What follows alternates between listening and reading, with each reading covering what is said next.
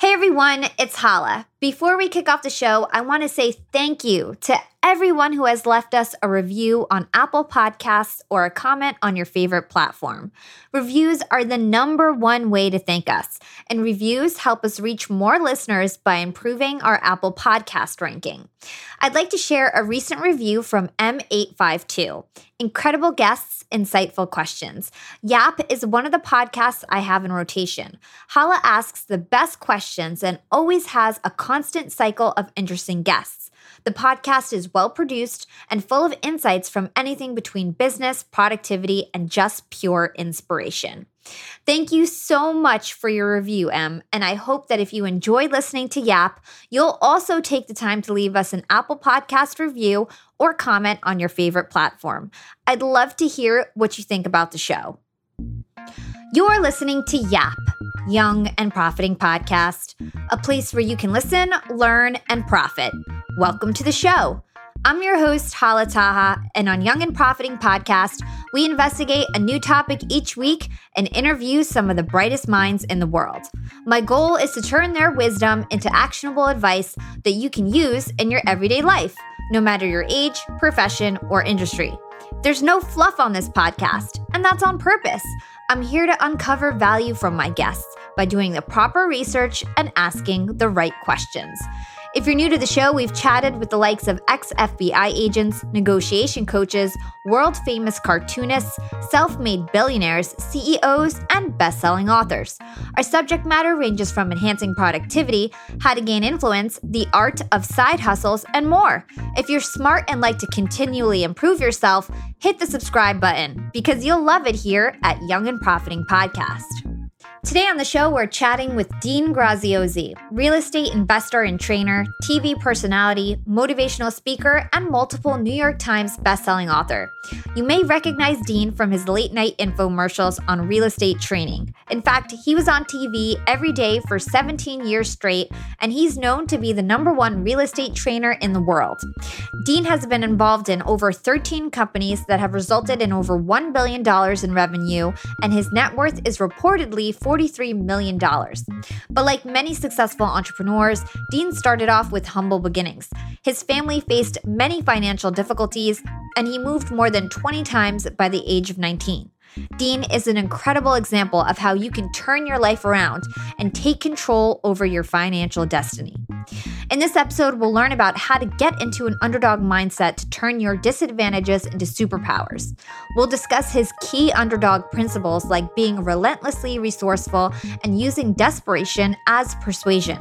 We'll also dive deep into Dean's personal life and get an understanding of how he overcame his anxiety of getting divorced and maintained a healthy relationship with his ex-wife. Hey, Dean, welcome to Young and Profiting Podcast. Good to be here. Good to be here. We're very excited to have you on the show. You are, such a huge star in the self-improvement space, and I can't wait to pick your brain. So my first question to you is really about your journey to where you are today. So from my understanding, we do lots of research here on Young and Profiting Podcast, and you had humble beginnings. Before you were 19, you moved 20 different times. You grew up with a single mom. You guys had financial struggles. You lived in a trailer park. You had super humble beginnings. But then by the time you were 25, 26, you were already a multi-millionaire. You had made it in the real estate business. You had 20 to 30 apartments under your belt.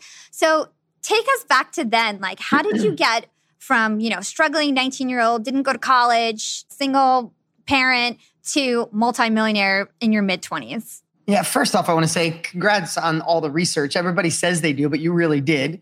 So thanks. And secondly, I want to congratulate you for being a leader and getting information out to the world. And I mean, this is a time in history, everything that's shifted in 2020 has really exposed how much we need knowledge. We need to get more educated on so many different levels to help us grow. And I just want to commend you for choosing this path because thank you. The world needs more people doing that, right? And if you're not sharing your own knowledge, which you surely do, you help bring other knowledge to the world. So, here's the thing. There's a million different reasons, right? We all have different circumstances. And please know, if I share a little bit about my past, I want to share only so it gives you context so you can use it in your own life. I don't like podcasts sometimes when someone goes on for 45 minutes about their life story if it doesn't feel relevant to me. Yeah. So I just want to tell you, no matter where you are in your life right now, as you listen to this, if you're in your 20s, I'm 51, but I can remember being 20 and hungry 5 minutes ago. I can remember being 20 and 18 and not knowing, what I was going to do with my future. I didn't feel that smart because I struggled with dyslexia. So I decided college wasn't even an option for me. And we didn't have money and I didn't have an example in my family, but I knew there was more. I watched my parents work so hard to have nothing. Yeah. And I just didn't want to follow their path. I didn't want to follow their path in the work environment. They're amazing people, but in the work, it's like they always struggled with money. They always worried about money and they both worked hard and it caused them to be not so happy in their personal life, right? It overflowed into that. So I just want to let you know, I know what that feels like. And I know what it's like to have that hunger to go and do something on your own, but like, where the heck do you start? Yeah. And then besides, where do you start? Then you feel like an imposter. Like, I know maybe you have never felt that way, but I was like, you didn't go to college. You're not that smart. No one in your school, no one in your family's doing well. You don't live in a big thriving town. You live in a small little upstate New York town. So I remember feeling all those feelings. But what I want to share with you today, and I'm excited to dig in anywhere you want, no question off the table. But I also know what it's like to use that pain of running away from tough circumstances as my fuel. I know what it's like to fail and try again. I know what it's like to fail 10 times and try again and get that first sale and that fifth sale and get momentum and get people to believe in you and you start gaining confidence. And then all of a sudden, you get scared again, but you look back and go, I've already done this. Let me try more. So I did. I started a firewood business in high school. I started fixing wrecked cars before I was 20. I bought my first rundown apartment house for no money down at 19 or 20 years old. I ended up having a tow truck company, a collision shop, apartments. Then I started, just like you said, I started building houses, buying raw land and subdividing it. By 25, failing miserable in between, a lot of sleepless nights, a lot of just hustle, a lot of people doubting you and say, slow down, you're not going to make it. Family thinking you're crazy. I was able to get to, my net worth. I didn't have $1 million in the bank at 25, but I had over a couple $1 million in real estate by the time I was 25. Wow. And multiple different businesses. That's so incredible. It's so cool that you didn't have a college education, but you just went out and did the work. You hustled, you learned things on your own. How did you change your mindset about money? Because if you grew up with parents who, struggled financially, they probably put it in your head that like it was really hard to be rich and that it kind of yeah. How did you change to a mindset of abundance? Yeah, first off, I want to tell you a good question. I'm going to have fun. This is going to be a fun interview. I like your question. Because it's a true story. I remember my mom, and my mom is one of the sweetest women I've ever met in my life. But my mom, if we passed somebody with money or a big house or a Mercedes went by when I was a kid, I remember my mom being like, oh, like it was like disdain because they had it and we didn't, right? Yeah. And I just remember, it's easy to look back and sometimes I don't even know if this is exactly what I felt at the moment, but I can judge it from this point looking backwards. And I realized that money isn't evil. Money solves problems. And I remember, it's like, I guess this is a silly analogy, but neither one of us were sitting here talking. We didn't think about the air we're breathing. You didn't think, oh, I got another breath. And you didn't think about it. But if someone put their hands around your neck and you couldn't breathe, the only thing you would think about is air. And when I look back at my parents, they didn't realize since they didn't have money and they didn't have the ability to do things, all they ever thought about was the lack of money they had and the pain it caused them without even realizing it. And I just remember thinking, if I could get money out of the way, I could retire. My mom was probably my biggest muse because she worked 3 jobs to make nothing. And I remember thinking, if I make money, I can retire her. She doesn't have to come home at 9 o'clock at night, tired with her hands hurting and her back hurting. So I just remember thinking money can solve problems. Now, I was probably a little naive back then, but I still feel that, right? I still feel money can solve problems. As a family, we realized how many kids go to bed at night in America hungry. When we realized that as a family, over the last 2 years, we've provided 7 million meals. Money allowed us to provide a solution, right? We do a lot of stuff in charity, but it also helps my family. I retired my parents, both of them. By the time I was 30, I retired both my parents. So they didn't have to worry about that anymore, right? So I think money is one of those things. It's only evil if you do bad things with it. Yeah. Money can shift the world. Money can help people in need. Anyway, we can go down the philosophical side of money, but I just knew if I could make more money, I could help my family and I wouldn't feel so out of control. When you don't have money and you got to move, we lived in an apartment house and had to leave because we didn't have money to stay there. It's like, it was all this disruption. Yeah. And the other thing I'll share before if you want to go deeper and move on, but the other thing, and maybe some of you can feel this, is lack of money to me. And this is one of my core whys in my life. Lack of money to me means I'm not in control of my time or my decisions. Money made my parents make certain decisions. They couldn't come to my baseball games or plays because they were both working. That was a decision made because of lack of money. We had to move certain areas. We had to live with my grandma a lot. We made bad decisions because of lack of money and someone else was in control. And I remember, now that we're talking about this, the number one thing I remember is if I have money, no one's going to tell me how to live, where to live. And I still feel that way. Wow. I think you said so many different gems, so many great insights. I love that money allows you to be in control. And that was sort of like your drive to help your parents become financially free and for yourself to be more in control of your life. I love that. So you are uber successful. You're a best-selling author. You're a real estate guru. You do masterminds with Tony Robbins. You're a huge Instagram star. I could go on and on about your accolades. And, you rose to success like pretty quickly. And I know in today's world, the hot topic right now is like race-based privileged and systematic racism and things like that. And I couldn't help but wonder, if Dean Graziosi was a person of color, like, would he have been so successful so quickly? And I wanted to hear your thoughts about that. Yeah, that's a really interesting question because I've never, the times that we're in right now pose questions like that. Yeah. And here's how I would answer it. Listen, I had my own issues and divorced parents and all that, lots of stuff, abuse in my family, crazy stuff. But with that said, I'm a white man, right? I can't put myself in the shoes of a black man or a black woman. I don't. But here's the part where I think we change the world is when we just have the deepest level of compassion and open heart and just try to understand. The difference is understanding and listening and learning. And I get goosebumps talking about it, but all of us have some limiting beliefs or certain beliefs that were given to us by a teacher, a relative, a friend, an experience, a TV show. And I think it's times like these, and I don't want to get too far away from your question. I'll answer that. Yeah. But I think it's times like these, we really got to dig in and do two things. We got to really search our beliefs and see if there's anything that's not allowing our heart to be completely open, to obsess on solutions, to not just listen, right now it's all over the media. It's trendy to try to help. I'm just being honest. Where we're going to make real change is when no one's watching. Yeah, when all of this dies down. I want to be the generation. I mean generation. From your age to my age. I want to be the generation where we finally come together as the human race, where we lock arms and just solve this, no matter what it takes. And I have to tell you, I see that happening now more than ever. It lights up my family. It lights up my kids.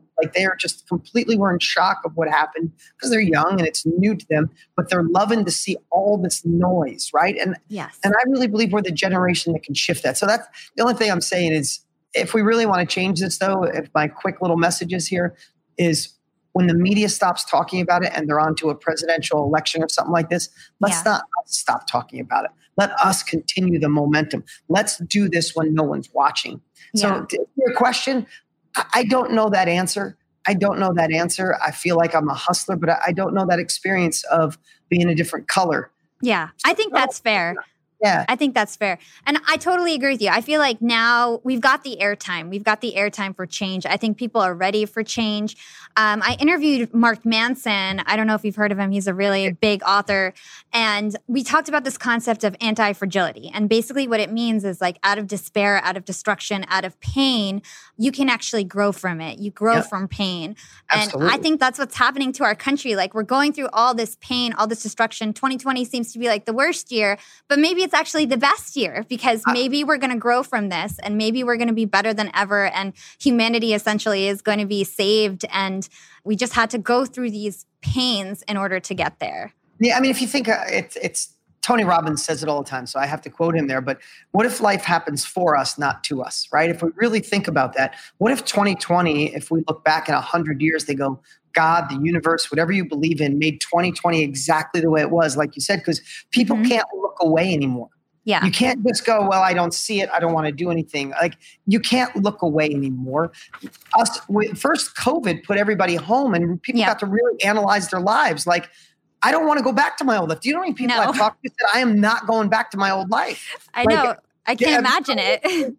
Right? It's like they don't want to go back to what they were doing. They're going to find a way to do something different, to live into their heart. I mean, I think through COVID, I think we were virtually connecting. I think our hearts were opening up. I think people had a moment to slow down and actually analyze their life, not just be on the hamster wheel. And then on the cusp of that, when we're open in our hearts and we're home, one of the biggest tragedies and horrific events happens. And we have to face it. It's in our face. There's no looking away. Yeah. I think that combo could be the ideal scenario for actual long-lasting change. So I think this is a perfect segue into your latest book. I think you put it out in 2019. It's called The Underdog Advantage. I thought it was a great book. And, I think that everybody right now is an underdog. We're dealing with COVID. We're dealing with police brutality. We're all underdogs right now. So tell us, what is this concept of the underdog advantage? So I think if you really look through history, right? Some of the biggest people we respect in sports or in freedom for countries, freedom for people, they've been the quintessential underdogs, right? At every level, from George Washington in America to Martin Luther King to Mother Teresa to LeBron James and Michael Jordan and everybody in between. If you really dig into their past, they weren't supposed to make it. So how the heck did they, right? So when I had this concept, I'm really obsessed. My last two books, Millionaire Success Habits and this one, are really about going upstream. That's the analogy I use in my head, and really helping people with the foundation for success. So many times people want success and they're looking, should I do Amazon? Should I build a course? Should I write a book? Should I sell products? And they're looking for the tools and the tactics. But if they don't have the mindset and the skills and the habits for success, it'll never work. They'll dabble forever and have envy that other people are getting ahead and they're not. So I really started obsessing on how do I really help people in a simple way anchor in a foundation. I started looking into my own life, right? I feel like I'm the quintessential underdog, didn't have money, didn't have resources, didn't have family support, didn't have an education, all those things, right? Not poor me, just part of it. And I started really analyzing and I geeked out on research on successful people throughout time. And there was 7 core habits of people who turn their disadvantages into their advantages. I mean, think about this. Most people, when they think about starting their own business or scaling their business, they say, and I get DMs like this all the time. Hey, if you lend me $100,000, we can be rich. If you lend me the money, if you give me the resources. But think about this. How many people hit lotto and go broke? They had the resources, but they were lacking resourcefulness, right? Think about how many people, if you know anybody that's a trust fund adult, was a trust fund kid, now they're adult. I know a bunch of them. And I have to say, I don't know any of them that are really happy or really hungry or are attacking life. I know a lot of them that struggle. Some people who just raise money for businesses and they're like, and you probably have some friends like that, not friends, people you know, they're on their 4th raise of money and the business fails, they just go raise money again. So that's 3 examples of resources, but not resourcefulness. So if we go back to that, what if life happens for us? What if God, the universe, whatever you believe in, set these obstacles in your way to see if you are worthy to gain the success you desire? And to get over those obstacles, you have to be resourceful. You have to figure out solutions. Listen, I've been blessed to start over 13 companies. I've done more success than I could ever imagine possible. I never had anybody lend me money, give me money. I didn't know what it was like. I wasn't smart enough to raise have angel investors and get money. I had to go in business and I had to make it profitable in the first month or I'd go out of business. Yeah. Right. So it taught me how to be a hustler, taught me how to market, taught me how to influence, taught me how to bring good people together because my butt was on the line. If it didn't work, I'd go broke. Yeah. So it looks like poor you, no one lent you money. No, not poor me. I know how to start businesses and make them cash flow now because I had to be resourceful. That's just one of the 7 things that you realize successful people are massively resourceful. Young and profiters, they may call me the podcast princess, but I'm also the LinkedIn queen. I've been a LinkedIn influencer for 6 years now, and I teach one of the most popular courses about LinkedIn. And I love to teach sales on LinkedIn because when it comes to B2B sales, LinkedIn has got that on lock. LinkedIn is where all the decision makers are hanging out. There are 180 million senior level decision makers on LinkedIn and 10 million C-suite decision makers. These people are on LinkedIn and they're in the mode to buy. They're using LinkedIn for their buying journey, to research vendors or sales reps that they might work with, to look up how to solve their problems, to learn from industry thought leaders. They are in the mode to buy, whereas on other platforms, they're in the mode to be entertained. You want to get them in the right mindset. You want to cut through the noise with LinkedIn ads. In fact, 79% of B2B marketers rate LinkedIn as their top channel for paid media. And LinkedIn has the best targeting because they've got all these different inputs. People are putting their resume basically up on there. And so there's so many keywords that they can use to target the right decision makers so they can hear about how you solve their problems. And I've got a special gift for all you young and profiters who want to try LinkedIn ads. You can get a $100 credit. LinkedIn was super generous. If you want to make B2B marketing everything it can be and get a $100 credit on your next campaign, go to linkedin.com/YAP, Y-A-P. Again, if you want to claim your credit, go to linkedin.com/YAP. Terms and conditions apply. Yeah, I love that you have to be resourceful. I think that's super interesting. So let's say a lot of my listeners, including myself, we have like cushy corporate jobs, right? Yeah. And we're comfortable now. So how do we get that, resourcefulness, that fire under our butts that you're speaking about if we already kind of made it to a certain level? Yeah, I love that. What a great question. And that's why there's a whole section in the book about adopting an underdog mindset, right? Because if you don't attack things in a hungry way, you can get complacent. And here's what I would share is it's great to have a cushy job and you got some money coming in. But if you looked back, if you had the chance to fast forward, you're 97 years old and you're sitting with your maker, whoever you believe your maker is, and you're having a conversation and you just fast forward and what you're doing now is what you did for the rest of your life with incremental raises. If you can sit with your maker and say, oh my God, that was an amazing life. I felt it. I lived to my full potential. Then you should keep doing exactly what you're doing. If you love it and you feel, but if you feel any part of your heart that you were meant for just something different, not just more money, not just upgrade the 5 Series Beamer to the big Beamer or go to the bigger, I'm talking about something where you feel like it's calling you, like you get out of bed in the morning and you feel like you have a calling where you could be a role model, where you can tap into another level of potential. I don't care where you are, there is another level of potential. And when you reach that one, there's another level. Stretching your mind, stretching the ability to learn, stretching the ability to impact other people's lives. If you have any of that, then what I believe is you have to get disturbed with inaction. You have to get disturbed with complacency. And that's just it. And even when it comes to entrepreneurs, there's lifestyle entrepreneurs and achievement-based entrepreneurs. I have some people that I know that got to a certain level, 20 grand, 50 grand a month in revenue, and they live the life they want and they want to just be on autopilot. They don't want to make more. They don't want to make less. They got their lifestyle they want. And there's accomplishment-based entrepreneurs. It's like, I accomplished this, but there's a bigger mountain. There's more to learn. There's more to grow. I want to navigate new territory. And it never ends because it's not about the money.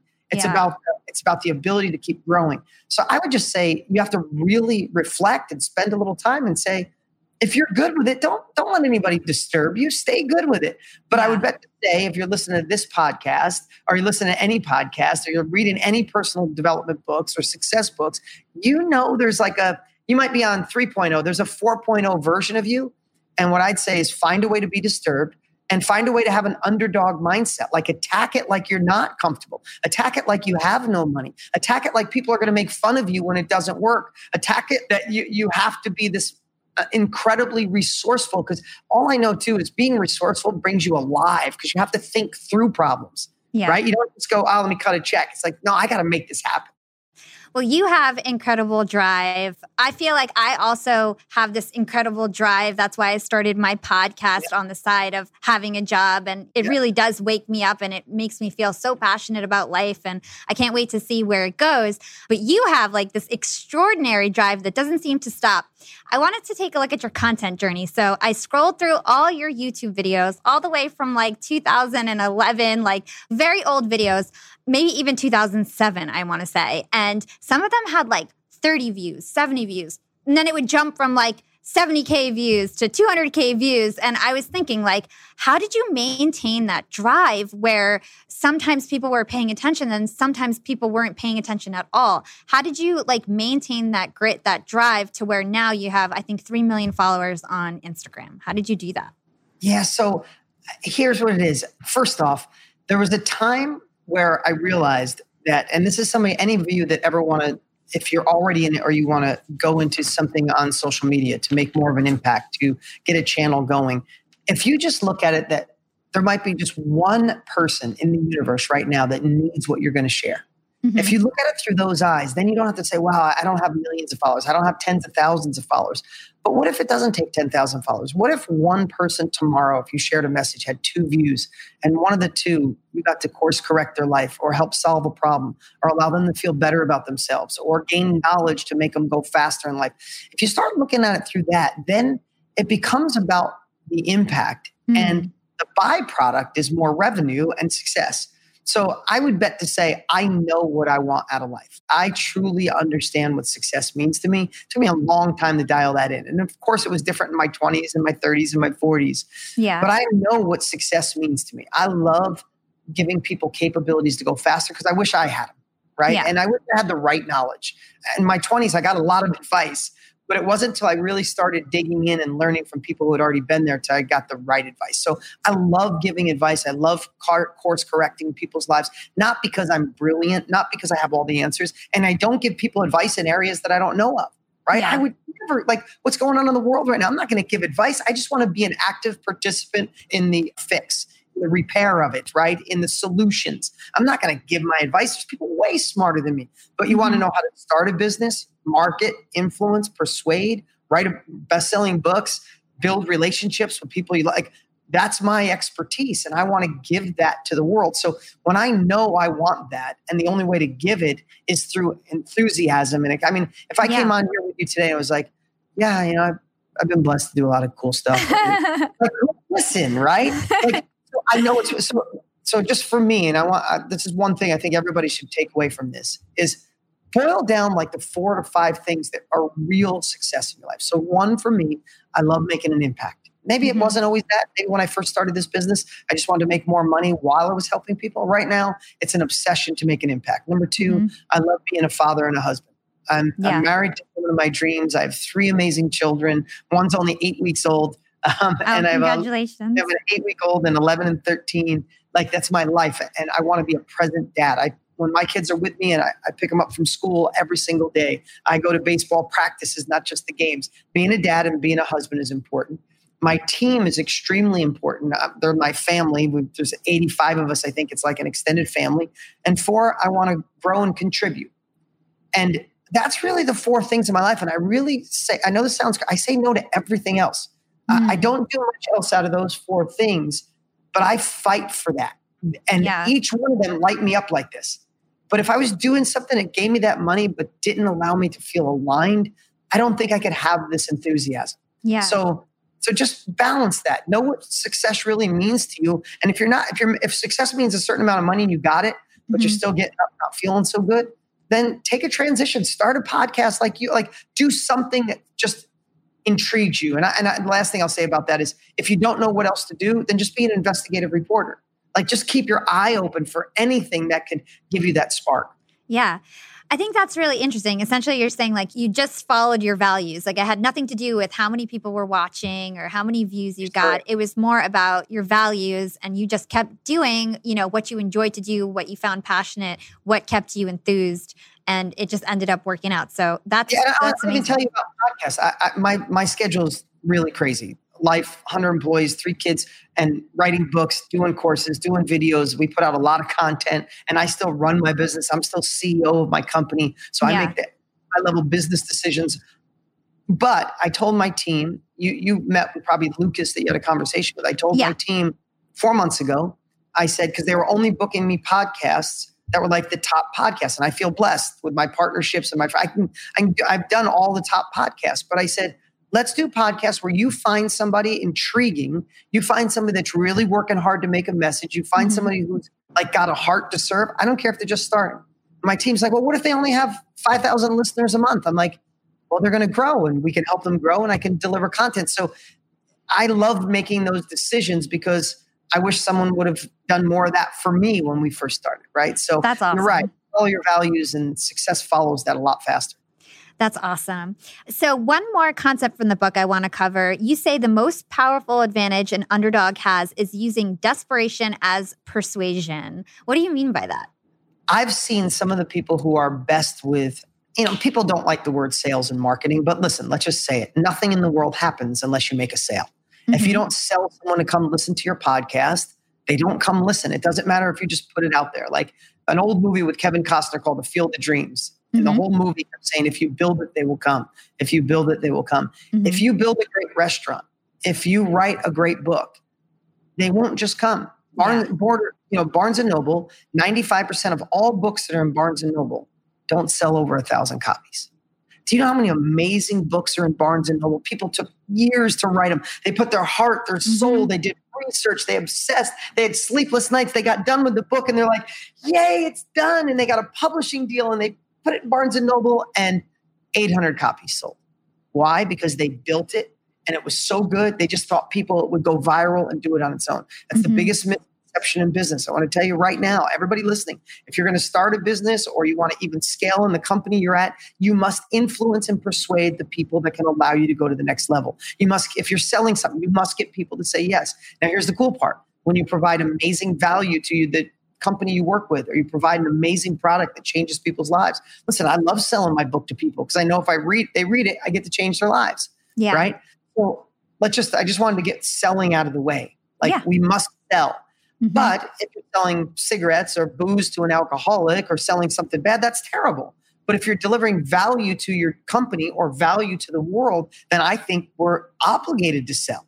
So that's that part. The turning desperation into persuasion is when you are an underdog or you adopt an underdog mindset. Think about in a corporate world, right? Because you say you have a lot of people listening that's got maybe a cushy corporate job. You have to influence and make enough impact so you could go to the next level. That's just the way it is. If you look at it through the eyes of no desperation, it's like, you know what? I'm kicking ass in this job. I'm doing a good job. Listen, I'm going to go talk to my boss and I want him to recognize what I'm doing that is doing good. It will never work unless there's a feeling of desperation to want that next level, right? So even if you're comfortable, even if you have a horrific childhood, it doesn't matter. Adopt that mindset of, I desperately want that. Because here's what I know.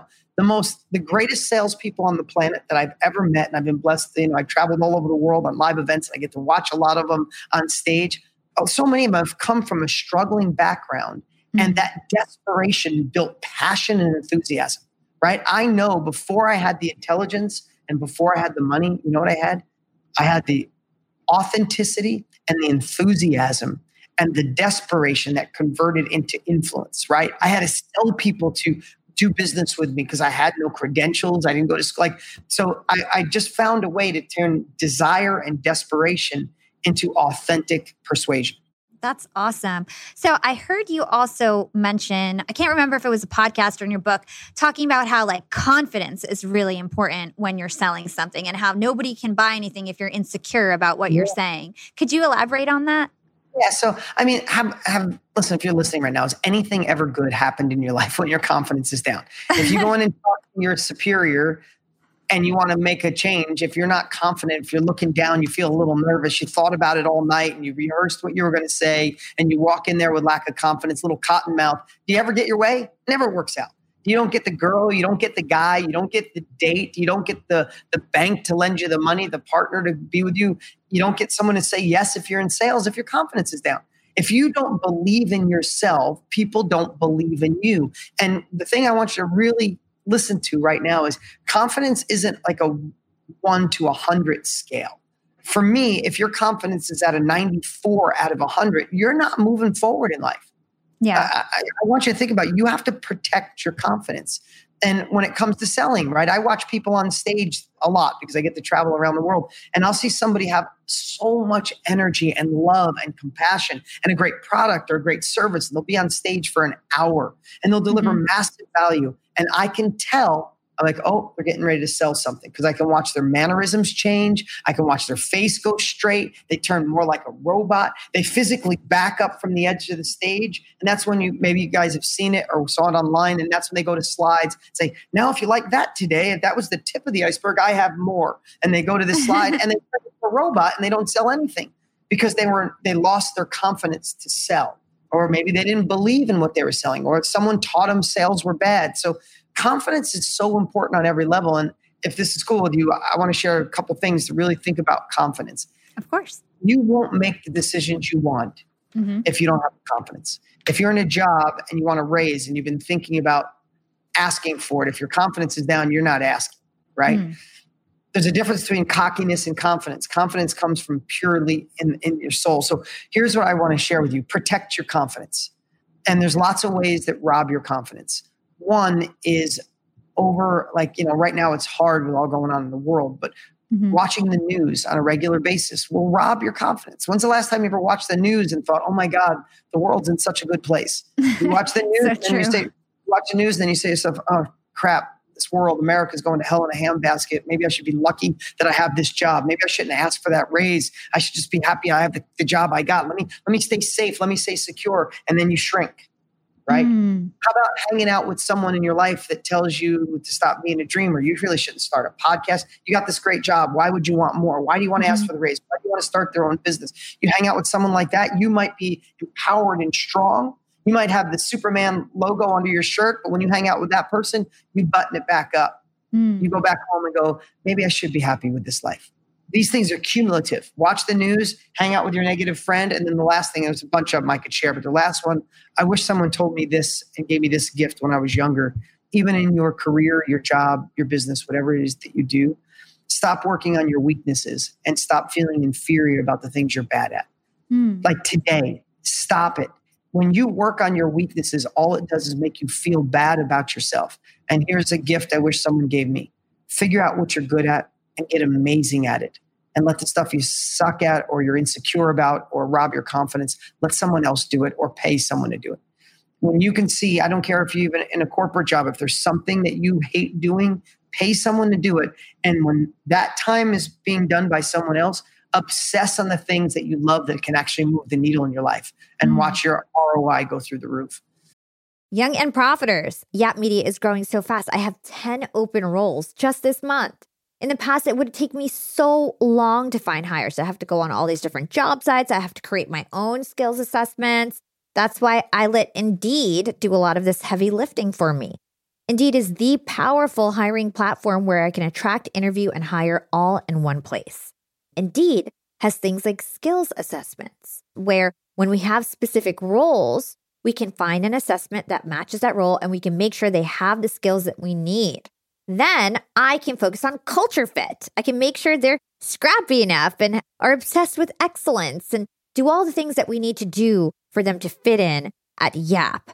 And Indeed streamlines hiring with powerful tools like Instant Match. An Instant Match basically matches you with candidates as soon as you put up a job post with people who are qualified right away. It's instant. And the best part is it gets better as you use it. So now when I use Indeed, especially when I'm hiring for similar roles, I get people right away where they know that I'm going to like the candidates because they can see what my preferences were in the past. It gets better as you use it. According to US Indeed data, the moment Indeed sponsors a job, over 80% of employers get candidates whose resumes are a perfect match for the position. It's like waving a magic wand that gets better as you use it. So I love using Indeed. We've found a lot of our A players on there. Join more than 3 million businesses worldwide who count on Indeed to hire their next superstar like we do at Yap Media. Start hiring now with a $75 sponsored job credit to upgrade your job post at Indeed.com/profiting. Offer is good for a limited time. Claim your $75 sponsored job credit at Indeed.com/profiting. Again, that's Indeed.com/profiting. And support the show by saying you heard about it on Young and Profiting Podcast. Again, it's Indeed.com/profiting to get your $75 credit. Terms and conditions apply. Need to hire? You need Indeed. Wow. I think that is absolutely incredible advice. I think your points about kind of like changing your environment, making sure you're hanging out with the right people, making sure that you're not getting consumed by the news and letting that take over your feelings and how you feel about yourself. I think that's wonderful advice. One other thing that you often talk about is self-education. So I know that you didn't go to college. You're not really a proponent of traditional education. You sell a course with Tony Robbins about how to put on your own mastermind. So tell our listeners, help us understand why you think self-education is the future of learning. Here's the thing. I don't bag on advanced or traditional education just because I didn't go. Mm-hmm. I just think it doesn't serve people at the level it used to, mm-hmm. right? The world has exponentially grown. And colleges have not kept up. And This is people way smarter than me sharing this as well. But I see it from the outside. I mean, there's a saying I heard that if you went back 40 years mm-hmm. and you grabbed somebody just 40 years ago, not 400, and you showed them what an iPhone can do and Google and the world, they'd be like, oh my God. And then if you brought them into a classroom, they'd be like, oh yeah, it used to be a blackboard. Now it's a whiteboard. This looks familiar. This looks familiar. What's really changed? Oh wow, the book is the same now as the one. In fact, that's the same exact social studies book. Wow, right? The world is growing like this and education's growing like this.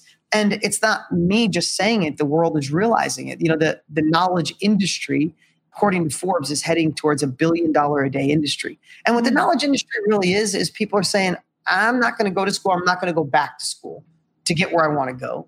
I don't want to learn through my own trial and error because that takes so long. So I'm just going to find someone who's already done it and pay them to allow me to go faster, allow me to start off where they left off, right?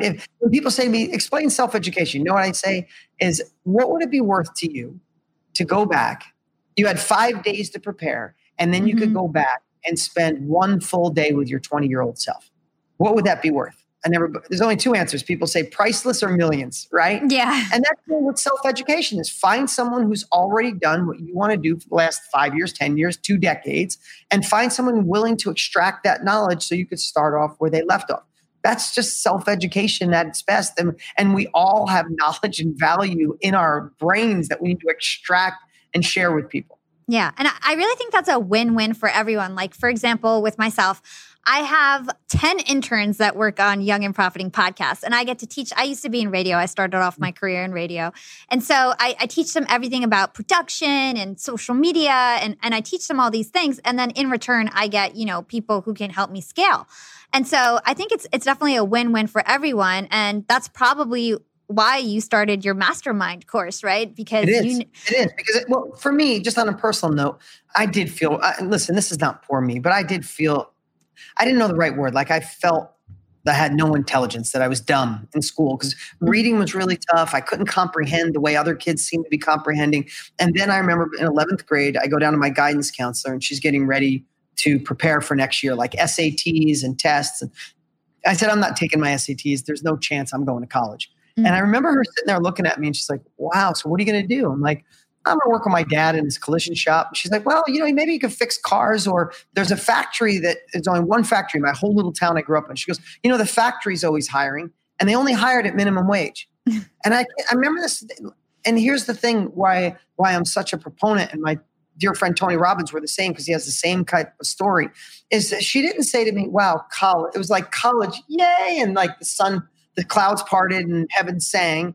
And no college was like, blue collar, not that there's anything wrong with blue collar, but like blue collar broke minimum wage. Yeah. She didn't say there was this middle route of finding people who have already done what you've done, read books, go to masterminds, be a mentor for someone, go work for someone for free for a year and let them teach you like you're teaching your interns. There was no middle of the road. It was like black or white and yes or no, success or failure. And I know what self-education did for me. All of it is self-education. I learned from people who've already done it. I listen to a book about every 10 days. I attend masterminds. I attend workshops. I am a voracious learner now. I study history. I study personal growth, marketing, success, business. I write and it's shifted my life so much, and Tony so much, that we just decided we wanted to help the rest of the world get into this and see how they could go faster. That's really cool. And you guys have obviously achieved so much success. So congratulations. Well, thank you. I'd like to switch gears to something a little bit more personal. From my understanding, you grew up with divorced parents. I think at a young age, your parents got divorced, and then between them, they divorced like 9 times. Yeah. You seem like a very mentally stable person, somebody who's really got a good head on his shoulders. So how did their divorce impact you, and how did you not get traumatized by that experience? Actually, I did get traumatized. So a really good question. And I'll be completely transparent. It wasn't easy. And again, when I share, I just want you to know I'm sharing an experience. I'm not sharing because I want any sympathy or empathy for it. So, but my father couldn't really handle the divorce. My father was the youngest of 12. He was sexually and physically abused like most of his childhood.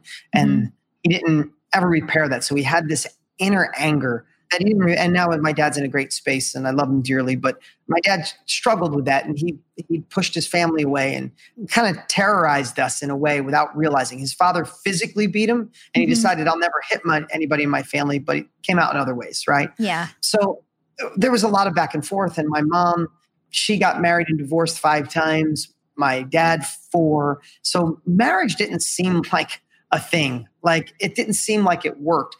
And I have to say, I went through a divorce, and I never thought I would because of that. But I have to say, I know a lot of the reasons why, and I'm responsible. I have to take responsibility for my part in that. But when I was going through my divorce, when I knew it was an absolute thing that was happening, there was no way around it. And I'm not an advocate of divorce. I'm just saying this was the decision for us. It caused a lot of anxiety. In fact, I'll go into this any way you want, but the truth of the matter is it opened up wounds from my 4, 5, 6-year-old self. And for the first time in my life, I had real anxiety attacks. Like I didn't know what an anxiety attack was. At my late 40s, I popped Xanax 2 days a week just so I could sleep. And I don't even take aspirin. I don't drink a lot. I don't take I just don't like putting anything in my body. And I was taking Xanax just so I could get two nights a week sleep. Like had crazy panic anxiety, not from the divorce, because my ex and I had already figured that out. We were working on a friendship. We were already living in different places. We had already lived in different bedrooms for 3 years before we got a divorce. That was fine. But all these old worries of my children came back. Yeah. And it was a really brutal time. And tell me what part. I'd love to share what I did to come out of that, what I shifted, how I'm in the best relationship of my life, how my kids are thriving, my ex is a dear friend. What part could I help your audience with?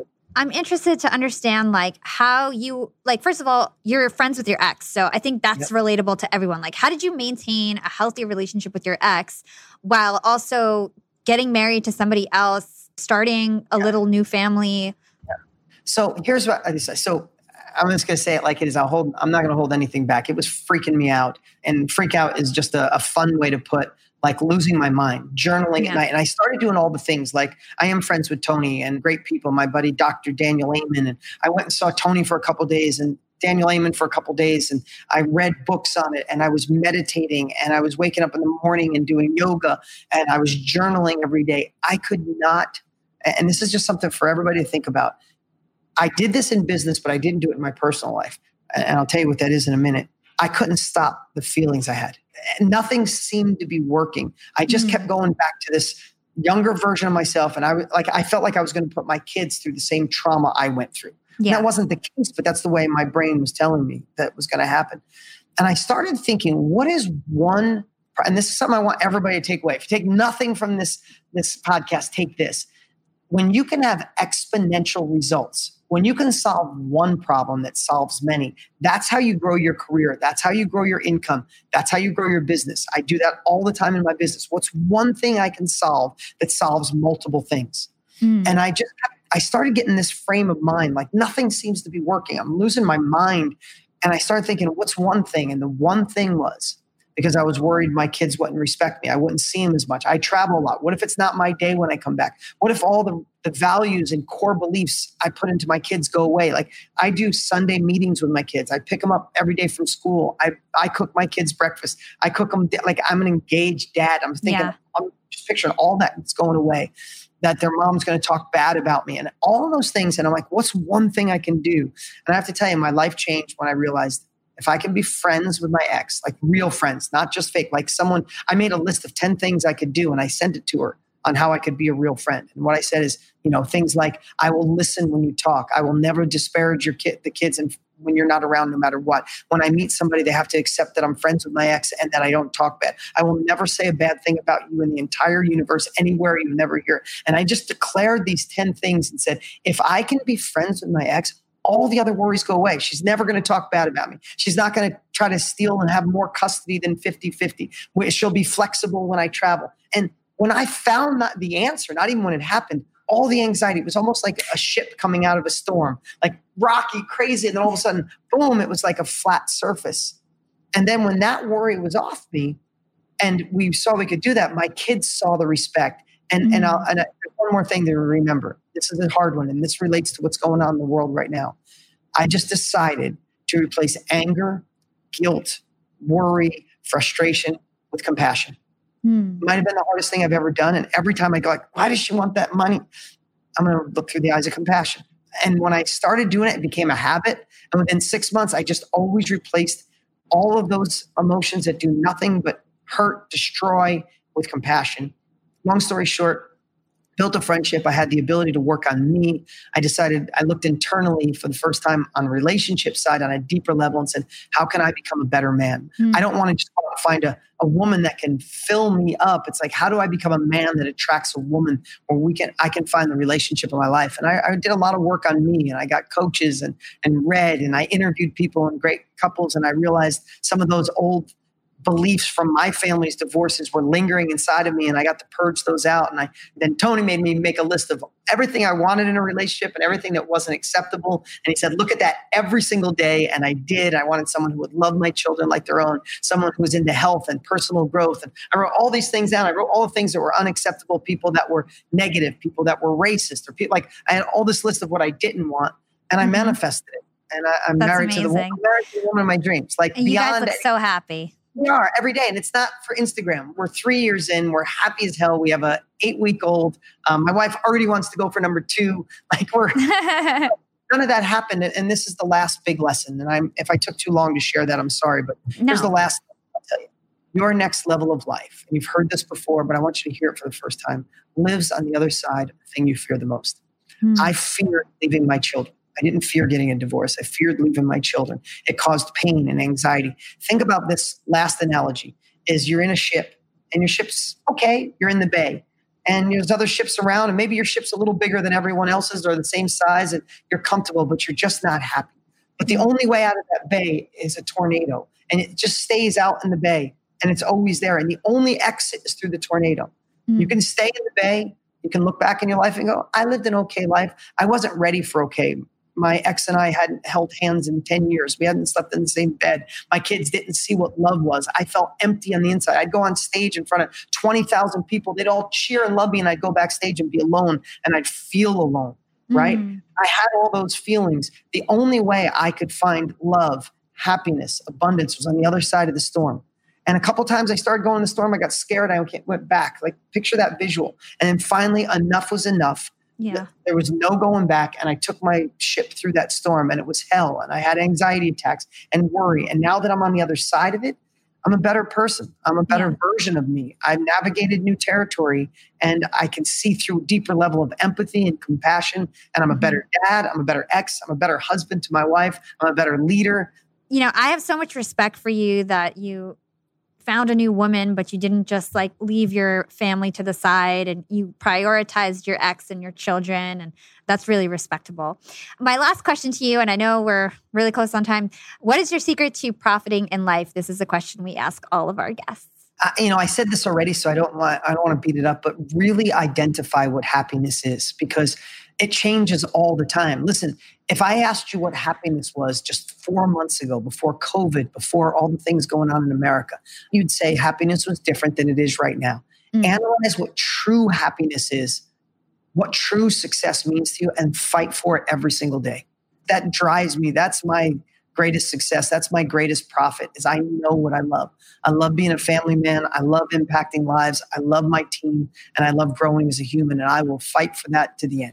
That's amazing. And where can our listeners go to learn more about you and everything that you do? Sure, you can. My podcast is doing great right now. We didn't put much time in it, and now we are, and I think it's in the top 100 business podcasts. It's the Dean Graziosi Show. I do a story on Instagram every day. Instagram's growing like crazy. Mm-hmm. And if you want to grab my latest book, you can go to Amazon or you can go to deansbook.com. That's The Underdog Advantage.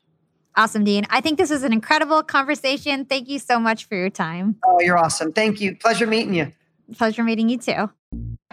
Thanks for listening to Young and Profiting Podcast. If you enjoyed this episode, please consider leaving a review on Apple Podcasts or comment on YouTube, SoundCloud, or your favorite platform. Reviews make all the hard work worth it. They're the ultimate thank you to me and the Yap team. The other way to support us is by word of mouth. Share this podcast with a friend or family member who may find it valuable. Follow Yap on Instagram at Young and Profiting and check us out at youngandprofiting.com. You can find me on Instagram at Yap with Hala or LinkedIn. Just search for my name, Hala Taha. Until next time, this is Hala signing off.